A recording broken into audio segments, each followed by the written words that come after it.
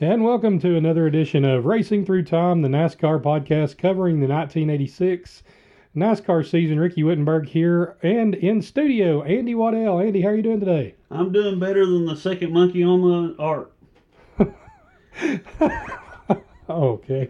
All right. So today we are going to cover one race in detail, and then one race we are just going to Hated it. sweep under the... Well, there's only 50 minutes on YouTube. Well, that's true. It looked like a good race if we got to see the whole thing. I mean, no, I don't know if it real. I don't know if it looked like a good race or not. We're sweeping that one under the rug. We will, we'll touch on it after we go over this North Wilkesboro race, which we do have in full detail. I'd like to thank a lot of people for joining our Facebook group. Some more people joining. Check us out at Racing Through Time, a NASCAR retrospective. Follow me on Twitter at OPRWord. You can check out all your motorsports news at onpitroad.com and follow them on Twitter at onpitroad. And you can catch us on Apple Podcasts, Stitcher, SoundCloud, and Google Play. So we're kind of everywhere in the cyber world now, Andy. Everywhere you turn around, you will see us.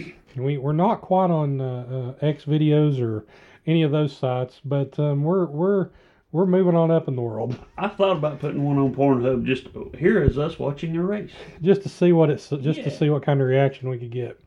All right, so we are at North Wilkesboro, North Carolina. 18,000 stands. Andy, 18,000 people. That's we can get 18,000 people in some bigger dirt tracks. I was more amazed by 18,000 in the stand, 29,000 overall. Yeah, there was 10,000 people in the infield, which is really impressive when you think about a half-mile track to have another 10,000 people, 11,000 people in the infield. And picture this, no inner pit road wall. They were sitting on tires right beside the parking spot. Oh, man, we're going to talk about some pit road issues and some safety hazards here before this race is over with. All right, so it's another ESPN broadcast, and we've got Bob Jenkins, Larry Nuber, and Benny Parsons bringing us this race. And we'll let them intro this race and give you a Richard Petty interview because he's starting near the front. Years and years and years ago when Junior actually raced here, he was awful tough on this racetrack himself when it was dirt. And he was tough on all the short tracks as a driver. And I think it shows up in our race cars. We've always been able to run really well on short tracks. Martinsville, Bristol, Nashville, everywhere we ever went on a short track, the car always seemed to be a little quicker than everybody else's. Darrell's most recent win was in the fall race in 1984. He beat Harry Gant and Bobby Allison en route to the Holly Farms crown. The Johnson cars were 1-2 at the spring race last year, with Bonnet chalking up win number 15 for Junior's cars at North Wilkesboro overall. He doesn't own North Wilkesboro Speedway, but his record speaks for itself. And they've even named the densely populated backstretch grandstand for Junior Johnson. Speedway in North Carolina on a cloudy Sunday afternoon. The temperature is 73 degrees. Humidity 35%. We have a 40% chance of rain today, and it's rather windy, with winds from the southwest at 25 to 30 miles an hour. Good afternoon, everybody. I'm Bob Jenkins, and welcome to the first Union 400 Winston Cup race, the 7th for 1986. The story so far this weekend here at North Wilkesboro has been qualifying and the performance of Richard Petty. He came close but did not capture the pole for today's race. With me in the booth working the event today, Larry Nuber, and instead Larry Jeff Bodine on the pole. Bob, in all of racing, it's been a heartwarming season. We have seen Kevin Cogan and Michael Andretti win their first races in Indy cars. The Vet has finally won in IMSA. And this week, Richard Petty came here to North Wilkesboro, not expecting to go for the pole, but they were so fast they had no choice. But Jeff Bodine, admitting there were some tugs at his heart, beat Richard out for the pole. But I think it does point out how evenly matched everybody is this year. Well, I think Parsons is even going to win this year. And also with us in the booth for today's race is Benny Parsons, Winston Cup competitor. And Benny, there's certainly no favorite for today's race. Oh, there isn't a favorite because, as you mentioned in the opening of the show, for the past 10 years, Junior Johnson's cars have been dominant here. They've won about everything.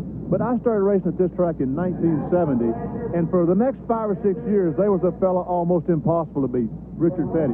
As Larry mentioned, he's starting second today. He has a chance. But when we talk about 1986, we got to mention Dale Earnhardt. There's been about 2,500 miles of racing competition in 1986. Earnhardt has led around 1,100 miles, almost half of them. Certainly he has an opportunity today. All right, and also working with us today in the pit area will be Jack Arute. Let's go to Jack for more on this front row, Jeff Bodine and Richard Petty. Well, gentlemen, as Bob Bucher would say, the front row had a couple of surprises. One on the inside wasn't a surprise. Jeff Bodine snared his third Busch pole of the year. But this fellow standing next to me came this close to winning his first since 1979. Richard Petty, the two-day qualifying did you in. That first day, you had the fastest lap. Well, we had the fastest lap first day, and if we were a little bit faster, we could have the fastest lap second day. But, we were real pleased with qualifying as good as we did. So, you don't want to get too greedy. It's been so long since we've been this close. We'll just take this.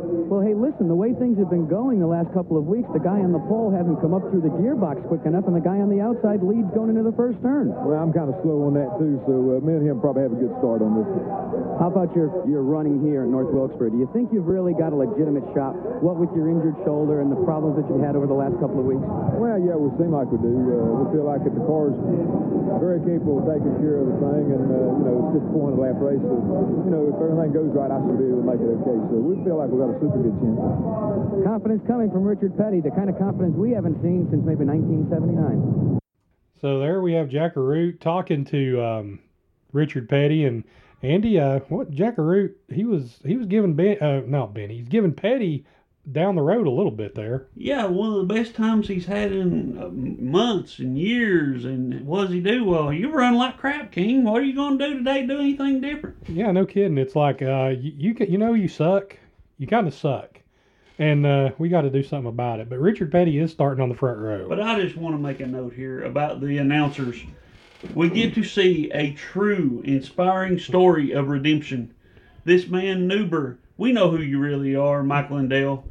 You became a crackhead after you left NASCAR, and then you redeemed yourself and made one of the greatest pillows in the world. I salute you, sir. If it was only that simple.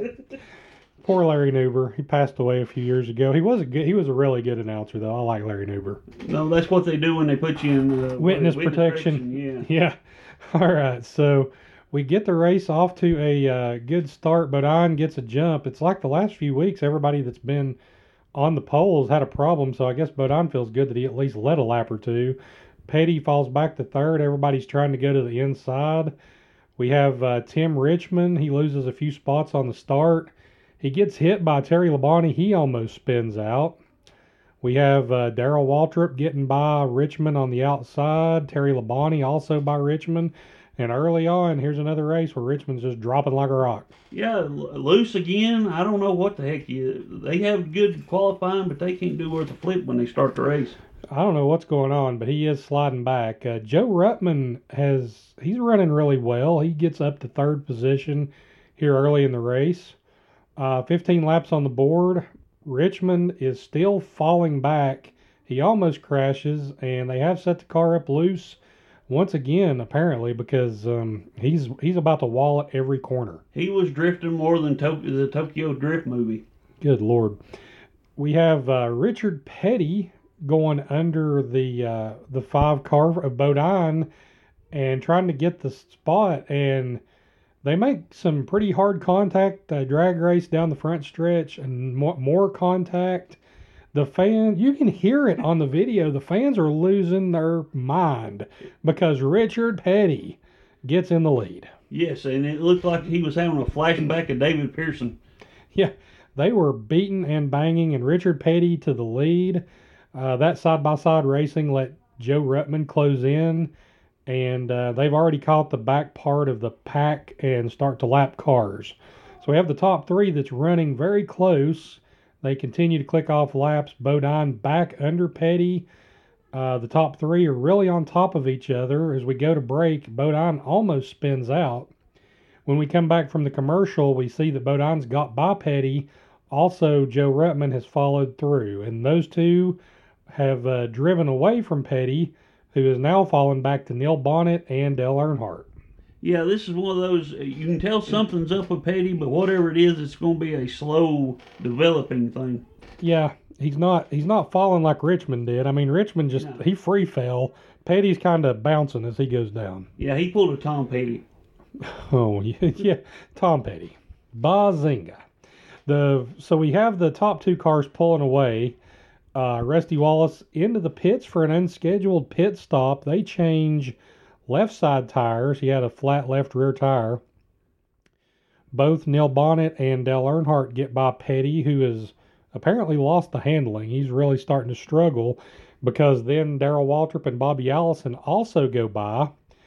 And Jack Arute says the tires may be a problem. And Andy, they talked about hard compound tires at North Wilkesboro, and that's a problem in NASCAR in general. And you don't blame Goodyear because NASCAR tells them how to make the tires, but it's always seemed like when they ran softer tires that gave up, the racing was always better. When they put these tires on that's hard as a rock, it just kills the racing overall for some reason. Well, with the harder tire, there's no in between. You either got traction or you don't, and that's why they lose. They lose and they wreck and do all this other stuff. The softer compound, it goes away gradually, and you can affect how far it goes away. Yeah, I mean, it's one of those weird things, and this is NASCAR at that time didn't do a whole lot of hard compound tire deals, so we'll have to see how that shakes out as we keep going on through 1986. So Jeff Bodine, he's really mowing down the field. He's lapped Tim Richmond already. I mean, I don't know exactly what lap we're on, but it's still early in the race. Yeah, but Richmond, he was barely hanging on. I mean, it was like being in the PBR. He was just holding on for 8 seconds. Yeah, he was all over the place. There's only 19 cars on the lead lap, but I think they only start like 30 or 31 cars. So those cars that he's lapped mostly have been back markers and then a couple that's had to pit. Doug Hevron almost spins out right in front of Jeff Bodine, but he saves it. We have no caution, and we are 44 laps into the race. We have Neil Bonnet, who has got by Rettman for second. Richard Petty pits for a flat right rear tire, so that puts him in a bad spot here early in the race after such a good start. We've got a lot of good racing from about 6th to 8th between Waltrip, Ricky Rudd, and Kyle Petty. We have Dale Earnhardt and Bobby Allison getting by Joe Ruttman. And one thing I'm noticing here early in the race, there's definitely a lot of comers and goers. The hard tires, I think everybody's having a hard time trying to get a hold of the setup. Yeah, when you're used to one setup and then they throw something completely different on you, it's going to take them a while to get it figured out. And some people just luck into it and are able to do it from the start. Yeah, you could see who hit it and who didn't. Tim Richmond's had enough. He comes into the pits. He apparently has a flat. Parsons says he don't think he had a flat, that he was just too loose. I'd put my money on Parsons. He's been right all the time so far. Benny Parsons is Nostradamus. He don't get it wrong. So if Benny Parsons says he's just too loose, I'll take Benny's word. If Jim Lampley said, if we see a car flipping down the track and on fire, and Jim Lampley says that, I'll think the car's going straight. Yeah, because you have Benny Parsons, he's Nostradamus, and that Lampley feller, he was Nostradamus. Oh my God. We have Jeff Bodine now about 2 seconds ahead of Neil Bonnet, Dale Earnhardt, and Bobby Allison. And we have Bobby Allison going by Earnhardt. He looks pretty good early. And these cars are still, it's the one thing you'll notice early in the race is nobody is handling well. Even the guys that's in the lead, you'll see every once in a while, those front 2 or 3 cars will break loose the back ends, and I don't know how we hadn't had 5 or 6 cautions already. No, not at this point, because they're sliding 5 and 6 feet into the turns, and they are still trying to pass each other, so it's not like they're just laying back. Oh no, they're still all over each other. 65 laps into the race, all green so far, no cautions. We have Bobby Allison getting by Bonnet on the outside.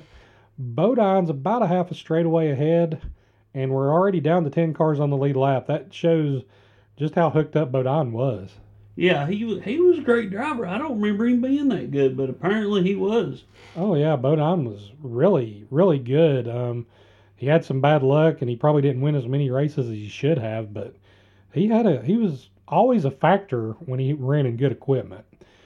75 laps down, and we get a debris caution. I don't know why, because we'll have something later that makes me really wonder why we have any kind of a debris caution in any race in this year.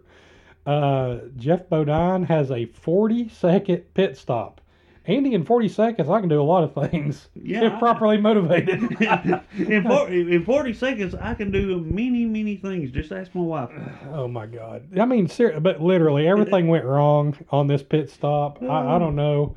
It's like they dropped the lug nuts, the jack fell. I don't know what all happened, but it was a horrendous pit stop. Did they forget the gun on the right rear, or did the gun just break? Or I think that it broke. I think the gun may have broke. I'm not sure. Okay, so this is the caution flag, and this is where we mentioned this a few weeks ago. Here it is. It's the iconic Tim Richmond green flag interview as they start out under caution, and they take the green, and Tim Richmond just don't stop talking. Yeah, go ahead. I got you loud and clear. What was wrong with the car to begin with? I don't know. I wish I did know. It's screwed up. There's no doubt about that. It's not nearly as good as it was last. Well, last practice, all right. We just got the green here. We're going to go on. We're going to see if it's any better now. I don't know what the problem could be. Something different than it was yesterday at the last practice. We're going to try to make it lap, but we've got a good enough. We didn't get enough cars in last practice to win this thing, but right now we barely got a car to stay out of last place. But let's see, it's not doing too bad right now. Now, Tim Richmond, disregarding the fact that the green has come out, he is continuing to talk with us and trying to explain the problem that he has experienced here in the early going of this race. Right now he's behind Jeff Bodine, but that car still just does not appear to be handling all that well. I gotta tell you guys, a rare glimpse into the psyche of a race driver. Tim Richmond takes the green flag and keeps up his conversation with us, racing 2 and 3 abreast all the way around this racetrack, and try to describe the action for all those of you at home watching. What an interesting moment. That was most impressive, I'll tell you that. I can't imagine him running a complete green flag lap while talking to us. As we can see, after the... All right, so that's the iconic Tim Richmond interview. Andy, can you imagine, like, I don't know how to put that into perspective. I do some iRacing, and it's just virtual racing here on my computer. And that's realistic. And I can tell you that if I'm in the zone and I am trying to race against 35 or 40 other people, that I really don't want to be having a conversation at all, because I can't do that. And Tim Richmond is in a NASCAR stock car on a rainy North Wilkesboro racetrack, out of control, and he decides to just keep talking for 3 or 4 laps while they're under green. And the whole time, he never raises his voice. He doesn't get excited. He's just matter of fact. He's having a conversation with Benny, and I'd be over going, oh, go, left, over, start, go. Yeah, can you imagine a spotter? He's like, his spotter's probably trying to talk to him like, damn it, get off of the ESPN. I got to tell you what's going on. He's like, I don't need a spotter. I don't need a crew chief. Just let me drive. Yeah, just get out of the way, turn it off. I want to talk to Benny. He knows what's going to happen, so he can tell me where to go. Yeah, Benny is going to be my spotter for these next 10 laps. Amen. All right, so out of this caution, and then we get done talking to Richmond here under green, and we have Trevor Boyes, and he's crashed really hard. Yes. And he's at the entrance of the pits. He is junked. He's sitting at the entrance of the pits. NASCAR does not throw a caution, even though they threw a caution for a plastic bag under the last yellow. He is sitting literally like, it's not like he's way into the pits. He's at the entrance of pit road where anybody that spins off the track could hit him. These wrecker guys are probably more nervous than a cat in a room full of rocking chairs. Are you kidding? That's my people. They're drunk. They don't care. They may have been. I mean, back then it was a little different, but can you imagine, this guy is, he's wrecked, and the wrecker's hooking up the car as it sits on pit road, and we'll let Benny and Bob and Larry give their opinion also. And a car is spun and hit the wall up in turn number 4. That's the number 6 of Trevor Boys from Calgary, Alberta. The car to the inside of the racetrack at the entrance to pit road. The yellow flag is not being displayed because that car is off of the racetrack. Well, another reason, Bob and Benny, is that where he is stopped, he is out of the way, and to throw the yellow flag and to entice everybody to come in would not be a safe moment because he is right in the way. The wrecker is moving out to get the car off pit road, and they still haven't thrown the caution flag. I'm kind of surprised at this, but the racing continues on. Green flag. And Dale Earnhardt continues to set the pace now as he is pulling away from the rest of the field. I mean, they really didn't know what to say. I think this is one time the announcers are questioning NASCAR's logic, because you've got a guy being hooked up to the wrecker because his car is totaled. Well, you got to figure he's Canadian. He really didn't care either way. You know, now, later, my life sucks. I'm in Canada. Oh, anybody that listens above, north of, in the, the greater part of North America into Canada, the opinions expressed by Andy Waddell are solely the expressions by Andy Waddell and not of this podcast. That's true. Okay, so we're a quarter of the way through the race now. Dale Earnhardt in the lead. Joe Ruttman, Darrell Waltrip are the top 3, and there's 9 cars on the lead lap. We have Earnhardt pulling away. Waltrip is with Bobby Allison, also Ricky Rudd, and Neil Bonnet. They're all right together. They're all 4. It's weird. We have all 4 red and white cars are right together. They're all a little differently painted, but all 4 red and white cars have somehow magically landed together here. And 2 of them's Budweiser, so that makes it even more confusing. And yeah, they're both the same. I mean, 1 number apart, same paint scheme, just kind of reversed. Maybe it was cheaper. Yeah, maybe the red and the white probably was. The red, they got the color. That's one thing, going back and watching races from back then that we can touch on that's so different now. I don't know in 20 years if we'll have anybody remembering iconic cars anymore. Like, you associated that Wrangler yellow and blue with Dale Earnhardt because he ran it for a few years. They ran the same scheme the whole year, and I know why they don't now, because they have to get as many sponsors as they can because they can't get somebody to foot the bill for the whole year. But it does take away now. There's no iconic cars. Every week it's almost like it's a whole new ball game. It's trying to figure out who's driving what color car, and it's the numbers is the only thing that's the same. Well, you take somebody that doesn't watch it every week like me. If I go to watch a race right now, I can't tell you who's who. Before, the 90s, 2000s, up in that era, I could just look out there and I could tell you by the paint scheme, by the color, who it was. I didn't even have to see the number. Yeah, and I mean, now, besides just having different sponsors, we have special paint schemes a lot of times, and they didn't even introduce special paint schemes until the early 90s. Was it Dale? I think it was Dale Earnhardt may have introduced the special schemes at the Winston in early, maybe 92, 93, something like that. I'll have to go back and look, but special paint schemes, we now have different sponsors and special paint schemes. Back then, you saw the number 9, it was always going to be the red Coors car. You saw the number 22 of Bobby Allison. It's like it sticks in your head, Harry Gant, Skull Bandit. Now, in 20 years, Kyle Busch's car, most of the time it's M&M's and it's yellow. He's the only one that honestly sticks out nowadays, to where most of the time, like if you remember Kyle, you'll remember yellow M&M's. Yeah, but see, this is what I think when they do the throwback, they need to go ahead and get the body styles and do a complete throwback. Keep the safety innovations you've got, but use the old body styles, and let's go completely to a throwback. Yeah, let's do that at the All-Star race and see how we go with it. But they are coming out with a new generation car. But this is an old school podcast, so we will move on. Benny Parsons tells us that Bud Moore missed the last 2 races with hepatitis. With hepatitis. I don't know if that's, I caught it later on. I know what he did. He meant to say appendicitis. Because later on in the program, one of the other announcers says, yeah, we want to wish him well on recovering from his appendicitis. But when he first says it, he says that.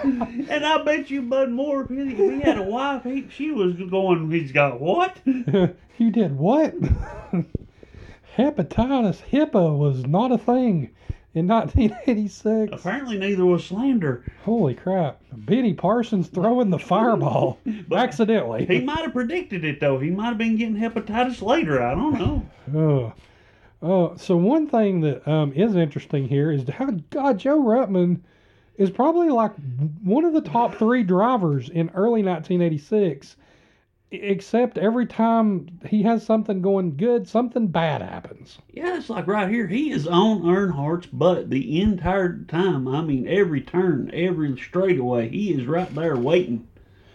Yeah, he's on top of it, and he's trying to get by Earnhardt. But the one thing is Ruttman's really patient. It could have worked against him sometimes. I think every once in a while he needed to use that front end and kind of push people out of the way. He definitely had the opportunities, but he knew better. Yeah, well, we let's see what happens. The Jeff Bodine is stuck back in the field after that 2-minute pit stop, and he's not really coming back up through there like you'd think he would. No, I don't know if something was wrong with the tires that they changed out or what, but it seemed like he lost it. I don't know what happened. We have Tim Richmond spinning out. The caution is out this time, even though it was just a little spin. The car spins out and instantly refires. You have a totally crashed car on pit road that needs a tow truck, but we don't need a caution for that one. Well, it all depends on who you are, apparently. Yeah. If Tim Richmond spins out, you're throwing a caution. Yeah. If a guy from Canada spins out and is on fire, you're just going to let the fire burn out and then just keep on trucking. He wants to be warm, eh? Hey, the 25 trying to get under the 23. We see under the replay, he spins himself out. We talked to Tim again. He said that Waltrip had his eyes closed. I guess that's the nicest way he could say that, because he did cut down on him, and Richmond basically spun himself to keep from spinning out Waltrip. Well, apparently when one wants to put one's head up on his own butt, yeah, you got to close your eyes. Yeah. Richard Petty now smoking, and he pulls to the inside. He's off the pace. He just couldn't catch a break. He had a good car, and then he had the flat tire, and now he's blowed up. Yeah, he was working his way back, and he just can't catch it. I keep forgetting how good he was still at this stage of his racing career. Yeah, I mean, it wasn't like he was out in left field. We have Dale Earnhardt, Ricky Rudd, Darrell Waltrip, and Joe Ruttman, the top 4. Richard Petty into the pits. The crew goes under the hood. Looks like it's dropped a valve. And we have clip number 4 coming up right now for the race as Willie T. Ribbs has spun out. North Wilkesboro this afternoon, and a problem down in turn number 2 as a couple of cars are involved. Willie T. Ribbs is the stalled car on the inside of the racetrack in turn number 2. Also involved in the incident, we believe, would be Rick Baldwin in car number 64 and Buddy Arrington in 67. Ribbs, however, the only one that stopped down there. Now he begins to move away from the second turn and having a problem getting that car under control. The right rear tire is completely gone on the automobile, and he tried to take off, and there just wasn't a tire there. It's completely gone. He's on the rim of the car. Here's a replay, Benny. It looks like that he and the 64 car Rick Baldwin somehow got together. He spins. Baldwin comes down on the racetrack, and that's his Buddy Arrington also involved. Buddy Arrington that runs into him. Tough break for Buddy because he was just a victim of circumstance. So Willie T. Ribbs in his NASCAR debut, not looking too kind to him. He spins out, and we'll talk a little more about him. They've got an interview with him later. We go back green. Rusty Wallace gets spun out trying to get a lap back, but there is no caution for him. We get a few more laps down. Joe Ruttman is got by Ricky Rudd for second. He runs right down Dale Earnhardt's rear end, and he's trying to pass him on the outside, and it starts raining, and that's going to be one of the things that we talk about the rest of the race. I think it rains pretty much the whole rest of the race. Yeah. Sometimes it's just enough to keep them from being green. Yeah, it just amazed me because anymore, if they get just at least a little bit of rain, they're going to throw the flag and stop it. But it was drizzling and they were letting them race. I don't know. So 163 laps down in the race, Earnhardt, Ruttman right together. We have Tim Richmond who's running right with them trying to get a lap back. I almost wonder if he had a bad set of tires to start the race, because he talks later somewhere in this race, an interview, maybe it's when they were in that rain delay under caution, and he said that he was running really well the day before, and he couldn't figure out what happened at the start of the race, but his car, from that first run on, it was really good. Yeah, it wasn't like a bad setup because, if he had a bad setup, it'd have been real good for the first, 5-10 laps. It was bad from the start. Yeah, and then every time after he got that first set of tires, he seemed to be running well, so maybe they just had a bad set of tires. We have 175 laps into the race. Earnhardt is still running pretty well. Ruttman's pushing hard to get by him. Jenkins mentions that the rain is getting harder, and all of that's going on, and Darrell Waltrip takes a spin. Racetrack. So Joe Ruttman, if he's going to get by, he's got to do it in the next. Oh, it's Darrell Waltrip spinning in turn number 2. Waltrip losing it right in front of Ricky Rudd, with whom he was battling for position. And Waltrip will bring out the caution flag with 188 laps down. And Earnhardt wins the race to the flag. If it should start raining and we complete 200 laps, Dale Earnhardt is going to win the race. It might have just ended right there. We've got an outside chance that move, that last turn, coming off of turn number 4, it might have been the difference. And here's the spin as Waltrip lost it right ahead of Ricky Rudd and Bobby Allison. Yes, indeed, it is raining quite hard. Please watch the cars down here in turn number 1. They tend to fishtail a little bit. It's wet. It's not super wet, but it's right at the critical stage. It may be a marginal decision process right now, but if I was in charge of things, I'd put the yellow flag out. It was windy when we were shooting the open to the show. Is it still windy down there also? I couldn't hear you, Bob. Try again. Is it still very windy down there? Well, actually, the wind has died down a tad, but what's happened is the temperature has gone down as much as 15 degrees since we went on the air, and the water is wet. So there we have 2 clips back to back. Walter, the spin out clip, and then when we have more rain and Jack Root, he says water is wet. Yes, he also says it while he's sitting next to the racetrack in the grass, touching the racing surfaces. The man is on a suicide mission. He is. I noticed that. It's not like he's protected by even a guardrail. He's basically standing on the racetrack while the cars are matriculating around the track. Yeah, in the turn, not even in the straightaway. He's in the turn. Can you imagine somebody trying to do that now? It's like back then you see somebody like, well, who is that? NASCAR in the tower. Like, what the hell? That's that ESPN idiot down there. Hell, let him get hit. He'll teach him a lesson. Yeah, he'll learn today. We ain't going to fool with him. You can't fix stupid. Oh, my Lord. But, I mean, it was just so much more lax back then, and now everything, and I get it. I mean, I know why things are, you want it to be safer, but then you look at stuff like that, and it's just insane when you see that. Oh, definitely. 209 laps into the race, so we have made it past the halfway point, which then would have been an official race, and we do get caution for rain. Benny Parsons says who's going to pit and who won't pit, because at that point they don't know if the rain's going to stop or come back out, if they're going to go green at all. And it's one of those things, Andy, it's danged if you do, danged if you don't. And we're going to go to talk, because during this caution, they talked to Tim Richmond here in his car about the rain, his car, and something that I thought was pretty interesting. Tim Richmond, this is Benny Parsons up in the ESPN control. Do you read me? Yeah, Benny, go ahead. Tim, how bad was the rain just a few laps ago? Well, as far as racetrack conditions are concerned, it was not as good. It was getting to be a little bit dangerous. It wasn't a point to where we couldn't drive them at all, but the biggest factor was we couldn't see out of the windshield. Had there been a problem in front of any of the drivers, it would have taken a little bit to see through the mist that's on the windshield right now. So the biggest problem, looking out through the glass instead of what's on the racetrack.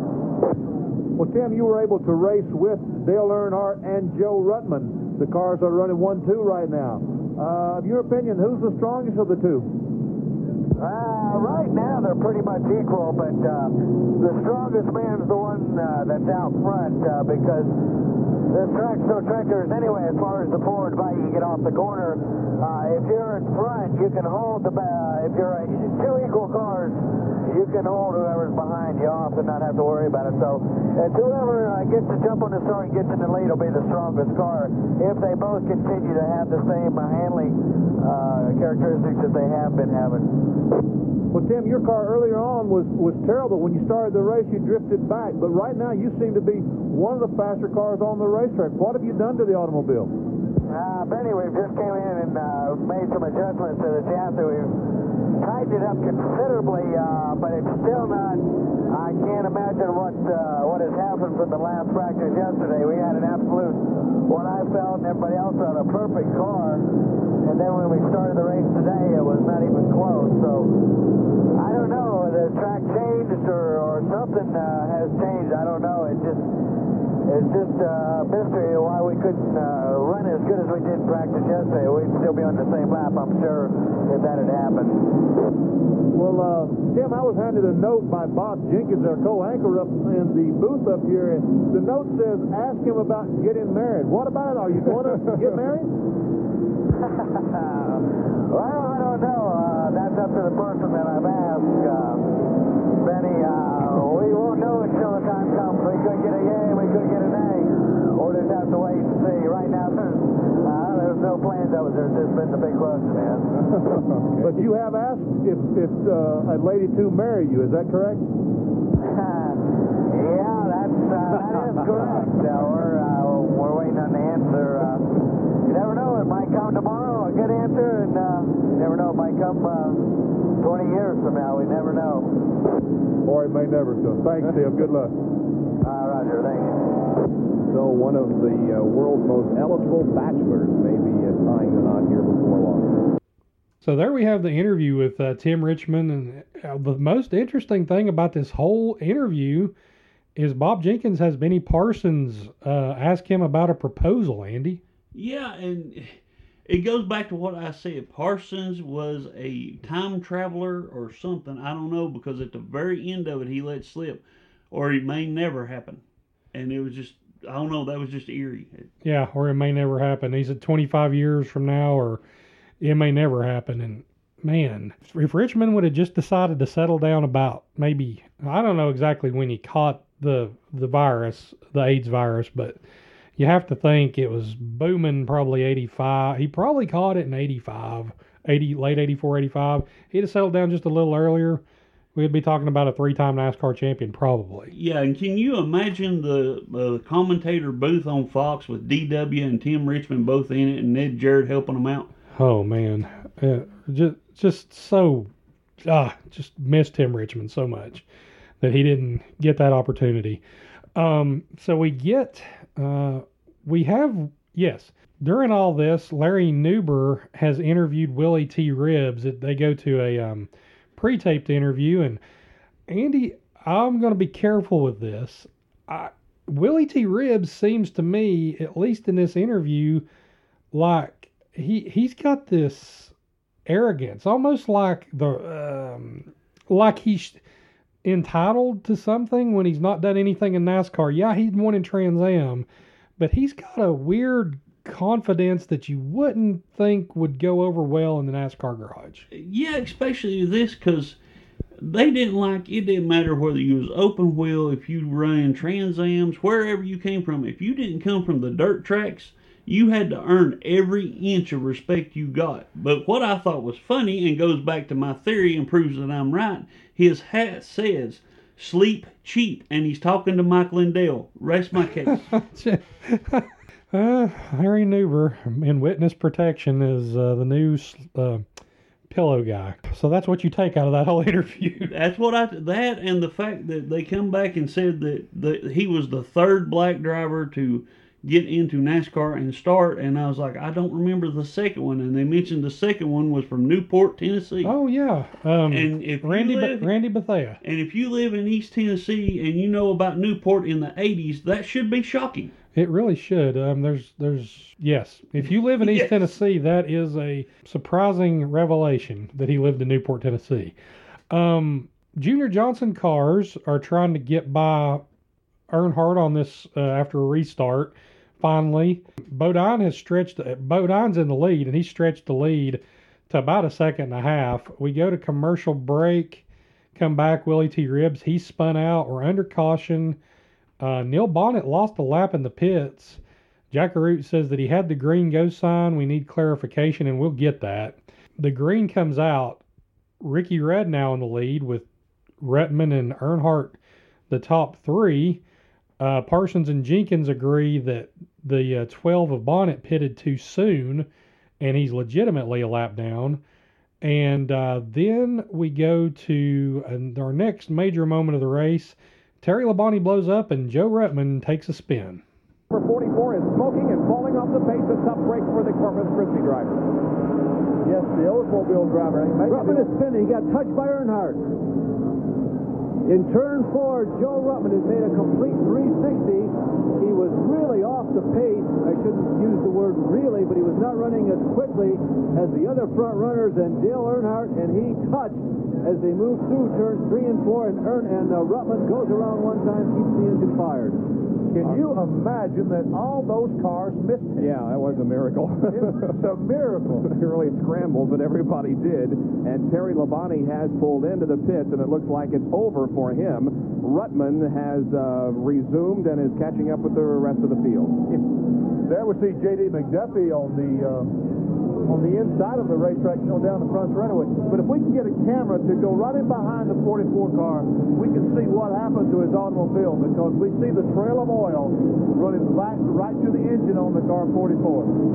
So there we have a crucial moment in the race. Terry Labonte wasn't exactly burning it up, but for Joe Rettman to get spun out right there, we couldn't really see what happened, and we learned later Dale Earnhardt basically admitted that he got into Rettman a little too hard and spun him out, and he acted like he did feel sorry about that one. Yeah, I mean, how much did he have to respect Ruttman to actually apologize to him on camera in front of a national audience? I very rarely did I ever see that out of him. No, and he did. He got into Rettman and spun him out, and it didn't wreck him, but it definitely set Rettman back in the race. And here we have Benny Parsons. Tim Brewer has talked to Jack Arute under caution about the Neil Bonnet deal. And Brewer said that he thought the other cars were coming in also. And basically what happened is Bonnet was one of the few cars to come in when the caution first came out. And with those way caution flags worked then, not really sure, but Bodine was basically allowed to speed around the track at full speed for another lap, and it put Bonnet a lap down in the pits. If nothing else, that was one rule NASCAR did get right, is to make everybody line up under caution before you can come down to the pits. Yes. Yeah. Gather the field together in some sort of orderly fashion and then pit. Benny Parsons mentions that there's a lot of people leaving. And right now in NASCAR today, they try not to talk about the attendance at all usually, because it's not usually full, but when they do, it's because it's full, and they never talk about people leaving. Like, well, this race sucks. Look at all these people leaving. Where are they going? And Benny Parsons just openly says, look at all these people leaving, but they're leaving because they think it's raining harder and it's probably going to rain it out, so they're trying to beat the traffic. Yeah, but he's Benny Parsons. What are they going to do to him? He's one of the most beloved drivers in NASCAR history. Yeah, you're not going to sit Benny Parsons down and tell him what he can or can't say. We have a long caution flag here, and we go back to green finally with Ricky Rudd, Bodine, and Earnhardt at the front of the pack. Neil Bonnet's trying to race pretty hard to get that lap back, and the cars are sliding all over the place. Jenkins comments that the skies are finally brightening up a little bit. We see Joe Rettman during this run trying to get back through the field. He passes Darrell Waltrip on the outside. He's up to 7th. A couple of laps later, he passes Jerry Gann on the outside for 6th. Then he passes Bill Elliott for 5th a few more laps later. So Rettman is definitely showing that he had a good car. He was a man possessed. It was almost like a movie watching him weave through traffic. It was impressive. A lot of green flag racing taking place. Ricky Rudd in the lead. We have Bodine getting to his bumper, and Earnhardt also closing in. Michael Waltrip to the pits, some kind of mechanical issue. Rudd starts to stretch the lead back out over Bodine, and then Bodine's also about a second ahead of Earnhardt. And Joe Ruttman has closed down onto Bobby Allison, trying to get by him for fourth. This is a pretty long green flag run.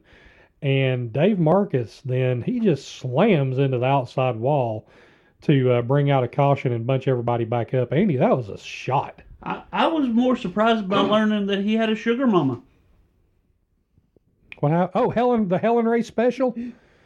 Oh, my Lord. So, Well, that would be a sugar mama, wouldn't it, by definition? By definition, yes.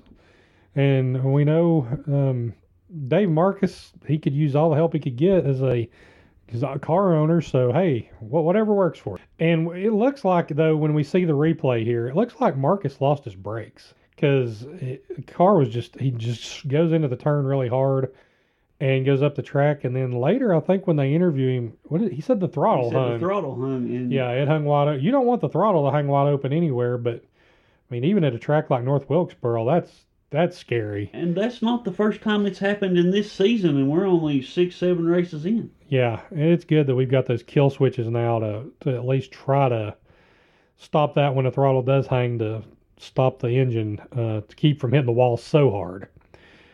So lap 360, 40 laps to go, we get a restart. So Earnhardt passed both the 15 and the 5 in the pits. So this is one race where Dale Earnhardt, he needed to take his crew guys out to dinner. Yeah, Chocolate better got a steak meal on that one. Yeah, because Earnhardt, honestly, even though he ran well all the whole race, that run before that, he looked to have about the fourth best car, but he gets into the pits and gets in and out ahead of the other guys. So just a crazy round of pit stops. I don't know. They didn't say. I thought maybe he just took 2 tires. I don't know if he took 2 tires, but he wasn't even in frame shot when they showed him coming out of the pits. So whatever it was, it worked. Well, I don't know. I mean, maybe he did take 4 and he was just that much faster. But to come in third and to come out in the lead, I thought he maybe took 2 tires. Maybe see if we can get clarification on that. And yeah, here we do have the interview clip with Dave Marcus where he talks about the throttle hanging. Yeah, Jackie, the throttle hung up. I really don't know why. I stayed high, motioned Bobby and them guys by on the inside because it looked like they were running better down there. I let up on it to go into one and just hung wide open. I had the brakes locked up and just kept going right straight on into the wall. I really don't know why. Real quickly, who would you pick to win today with what you saw? Well, Earnhardt's running good. Of course, Ricky Rudd a minute ago was running real good, but new tires are going to change all that.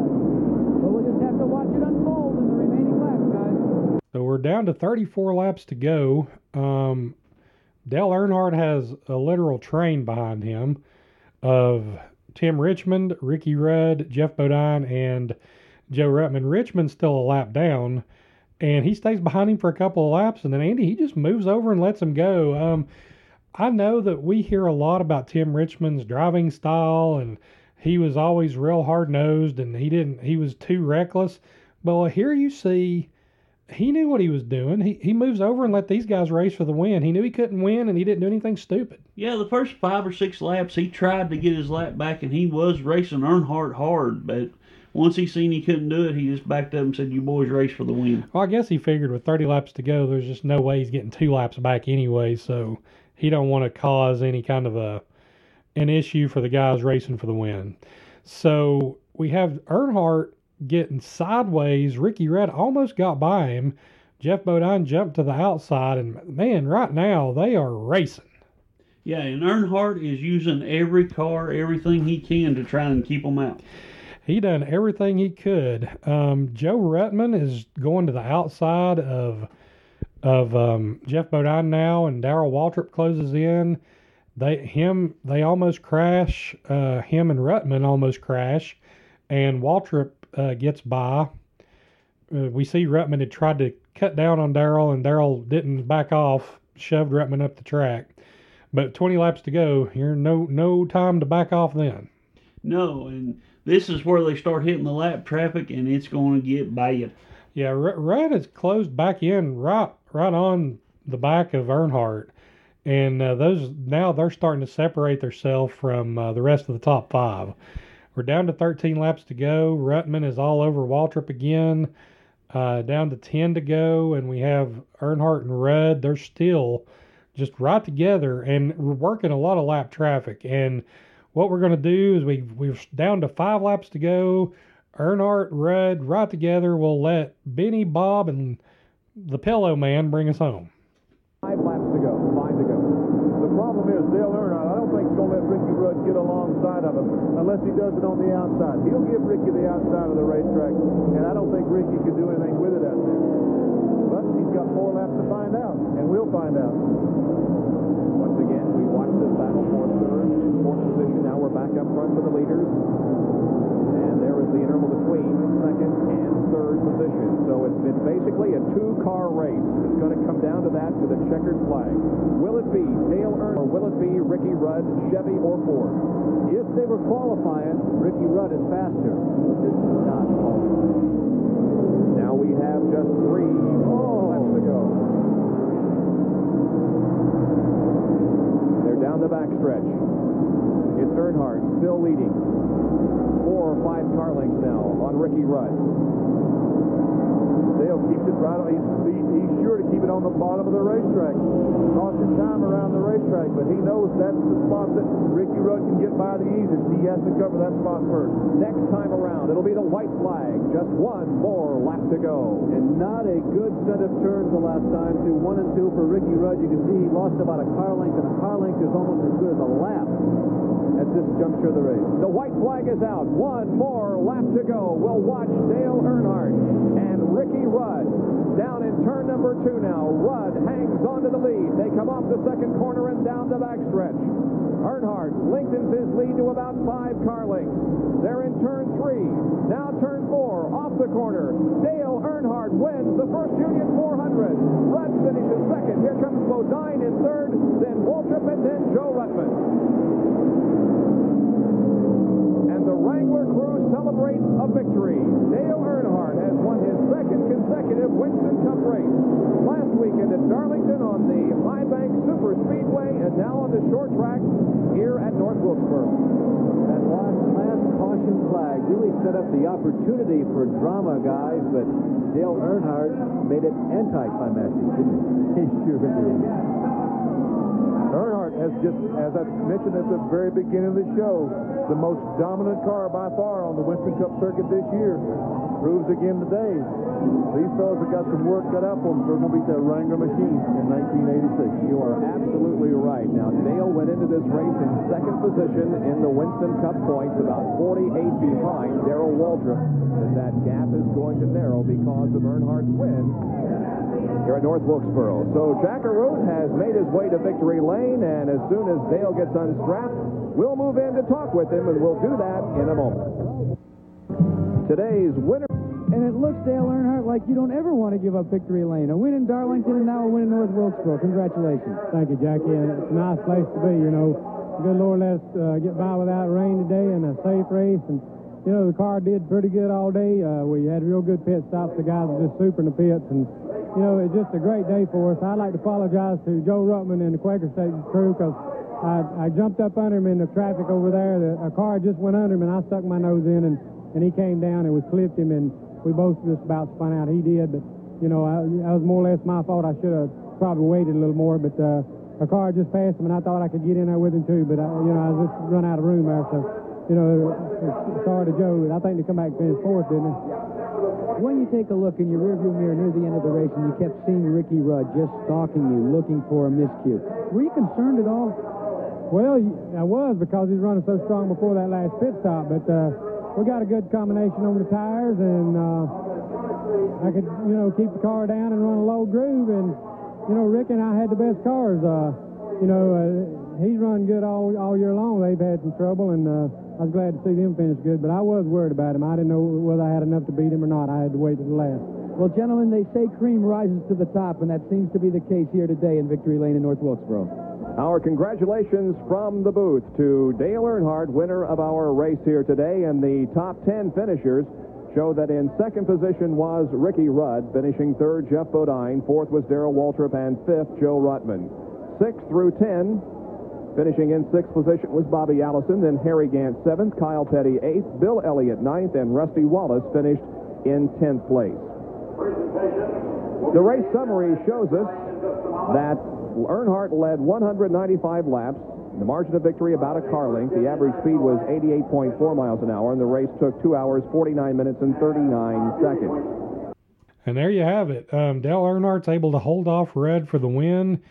I thought Rudd would try to get to him and push him around. He just couldn't get back to Earnhardt's bumper. No, Earnhardt kept using the lap cars to slow him down, and then he'd take off and leave him sitting, and by the time he made back up, they hit more lap traffic. Yeah, and that's a telling interview there with Earnhardt in Victory Lane, because he's happy, but this is when he apologizes to Joe Ruttman and basically says that that was he sorry that, and he was even wanted to know where Ruttman got back up to in the race. Yeah, he actually seemed remorseful. I mean, it wasn't an act. It wasn't for sponsorships. It was honestly a racer wanting to know if another racer had ruined his day. Yeah, so we're going to go into the post-race wrap-up now for the Wilkesboro race here. And Andy, this is one time we could differ. I don't know. Who's your driver of the race? I'm going to surprise you on this one. I'm going to say Ruttman.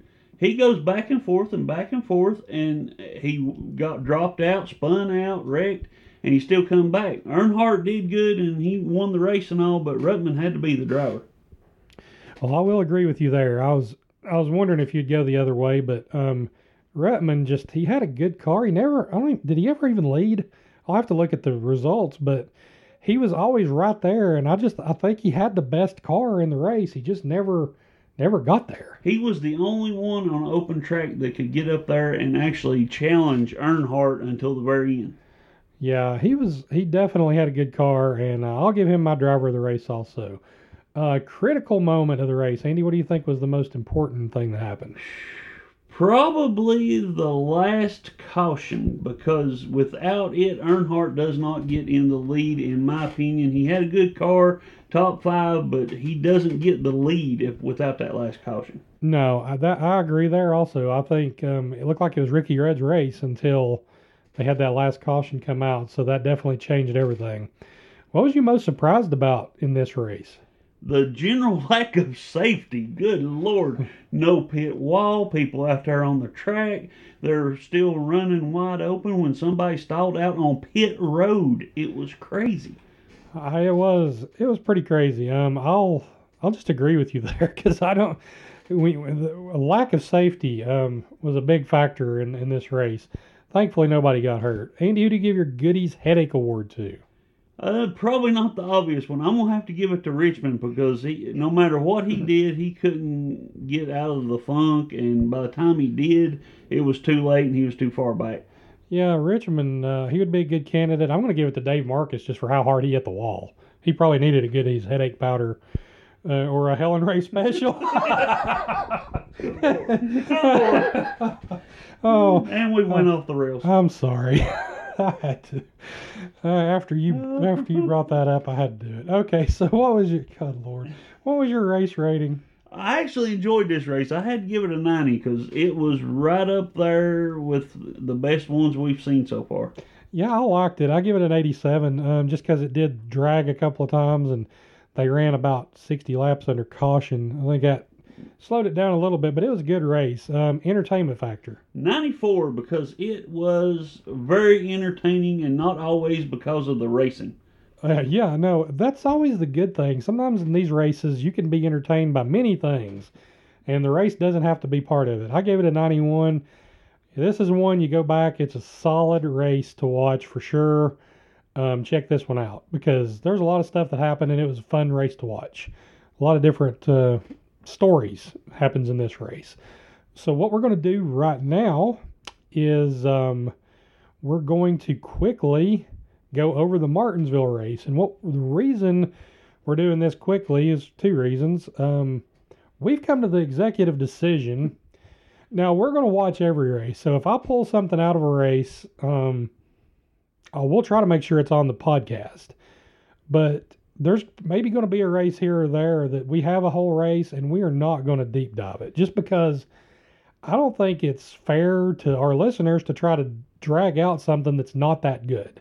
Luckily, we've only really had one this year so far that I didn't think met the entertainment or the race. So hopefully that won't happen much. But this Martinsville race, there's only 50 minutes of it, and Andy, to put it simply, polish a turd, it's still a turd. Yeah. Okay. So the race at Martinsville, it was only a 50-minute SETN broadcast. The quality on YouTube wasn't the best. It's lucky, I guess, we've even got anything, because those are broadcasts that somebody's pulled out of their basement that's on a 30-year-old tape, and lucky we even got that. Yeah, we were lucky to even see this much, and we figured out that Ricky Rudd hates grills. We don't know what the thing is there. I don't know if he got burnt when he was a small child or what, but he just hates a grill. Yeah, like what's his name, Nathan? What in The Jerk? He hates this man hates cans. Yes, he hates them. And so the race at Martinsville here was the Sovereign Bank 500. Ran on April the 27th, 1986. And this race had a ton of people blowing up. Much like the day before this race happened, this is actually the day before was the day of the nuclear disaster in Pripyat that almost ended the world. Well, yeah, and it probably should have with this race coming up, because everybody got out. Man, so we have so many guys. Bill Elliott blows an engine for the first time in 3 years. Rusty Wallace blows up. Richard Petty breaks an axle. Darrell Waltrip blows his engine. A few laps later, Neil Bonnet blows up. Harry Gant blows up. Tommy Ellis blows up. Dale Earnhardt blows his engine. Also, Jeff Bodine and Buddy Arrington. That is a lot of engine failures, and we should go back and look at the. This is in April, but when they got out of the cars, everybody was sweating. It must have been a really hot day in Martinsville this April in 1986. Yeah, because they were begging for 4 tire stops because they wanted water. Give us more water. Yeah, one thing you hear Benny Parsons talk about is that was one thing I did notice. He's talking about, no, the pit stops don't seem too long when it's a warm day, because we want those 2 cups of water. And if they'd have kept it the way they was going, blowing engines and stuff, I was waiting to see Dave Marcus and one of the Allison boys take off and have a sprint foot race at the end. Oh, man. So this race ultimately is won by Ricky Rudd, who's had one of the top 2 or 3 cars the last 4 or 5 races. He wins. He's on a lap by himself. Joe Rettman finishes second, a lap down. Terry Labonte finishes third, 4 laps down. Alan Kowicki finishes fourth, and this is before Kowicki was in a good car. He was 4 laps down. Kyle Petty, 4 laps down in fifth. Bobby Hillen, 5 laps down. Ken Schrader, 7 laps down in seventh. Bobby Allison, 8 laps down in eighth. Derek Cope, 11 laps down in ninth. And Jody Ridley, 13 laps down in 10th. It was a different time, a wonderful race. This is one time where if you little twits want to say anything about, well, it ain't like the old days, okay, I'll give you this race. Yeah. Apparently, I don't know why. I get, but part of it also is that attrition thing. If we didn't have Bodine, and Richmond had a problem with the brakes, so he was way down. So he had Bodine, Earnhardt, Gant, Bonnet, Waltrip, Petty, Rusty Wallace, and Bill Elliott all going out with mechanical failures. When that happens, that's going to be a big deal. You more or less took out the entire All-Star race. That'd be like taking Michael Jordan, Scottie Pippen, and Dennis Rodman off the Bulls and then going, why'd they lose? Yeah, it's one of those things. So after this race, the point standings, Darrell Waltrip is still holding on to a slim points lead over Dale Earnhardt, 5 points ahead. Terry Labonte, 134 points back in third. Rusty Wallace, 155 points back in fourth. Then Kyle Petty, Bill Elliott, Bobby Allison, Tim Richmond, 239 points behind in eighth.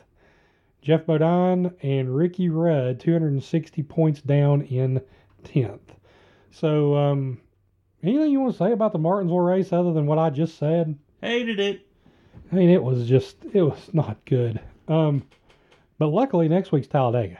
Amen. Here we go. Yeah. Super Speedway. Earnhardt's going to be there. God bless America. God bless the troops. Yeehaw.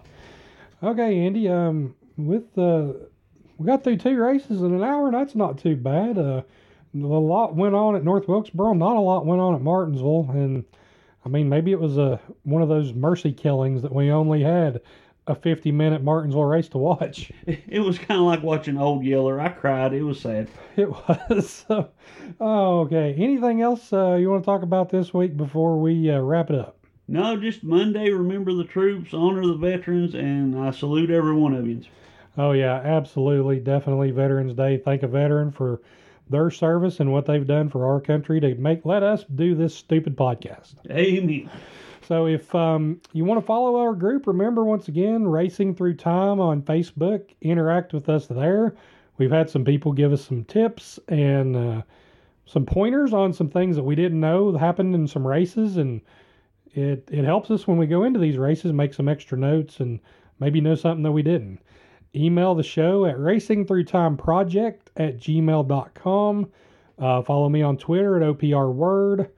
And like I said, you can catch the show SoundCloud, Stitcher, Apple, iTunes, and Google Play. Maybe some more coming soon. Actually, one thing, we're not trying to put the cart before the horse here, but we've had a couple of people request, if we wanted to do something else besides. So here's our game plan. We'll go ahead and lay it out real quick. We're in 1986 right now. I thought we would maybe skip around this show and do different years, maybe do like 95 and then come back into the 80s. But I think it's going to make more sense to go chronologically.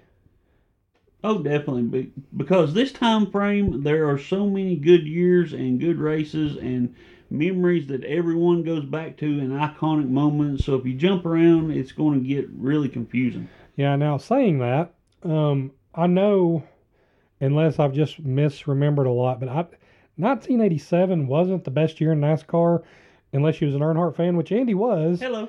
But at the same time, as far as parity and a lot of good races, 1987 was lacking. So I think what we're going to do when we get through 86 is we're going to do a 1987 Super Show. It might be 4 or 5 hours, but we're not going to break every race down in detail. We are going to maybe talk about every race and what happened, but we're not going to go through every race one by one. We're going to do 1987 in one Super Show or split up into 2 shows, and then we're going to jump into 88, and we might kind of go race to race from 88, or at least the better races. And that's maybe what we're going to finish doing here in 86. We're going to watch these races, and if we think that there's just not enough content, we may crush 2 or 3 races together for a podcast. Yeah, because I can talk to hear myself talk all I want to, but if it ain't going to be entertaining, there's no need in doing it. Yeah, I mean, we're doing it for us, for the heck of it, and to have to go back and pay honor to 1986 and our heroes when we were growing up. So, but we want it to be a fun show. So if sometimes there's a race that's not any good, we may blow over it like we did in Martinsville. But Martinsville, we only had 50 minutes, so we couldn't do a whole lot with it anyway. Yeah, we'll always do our best, and we'll see what we can get out of them.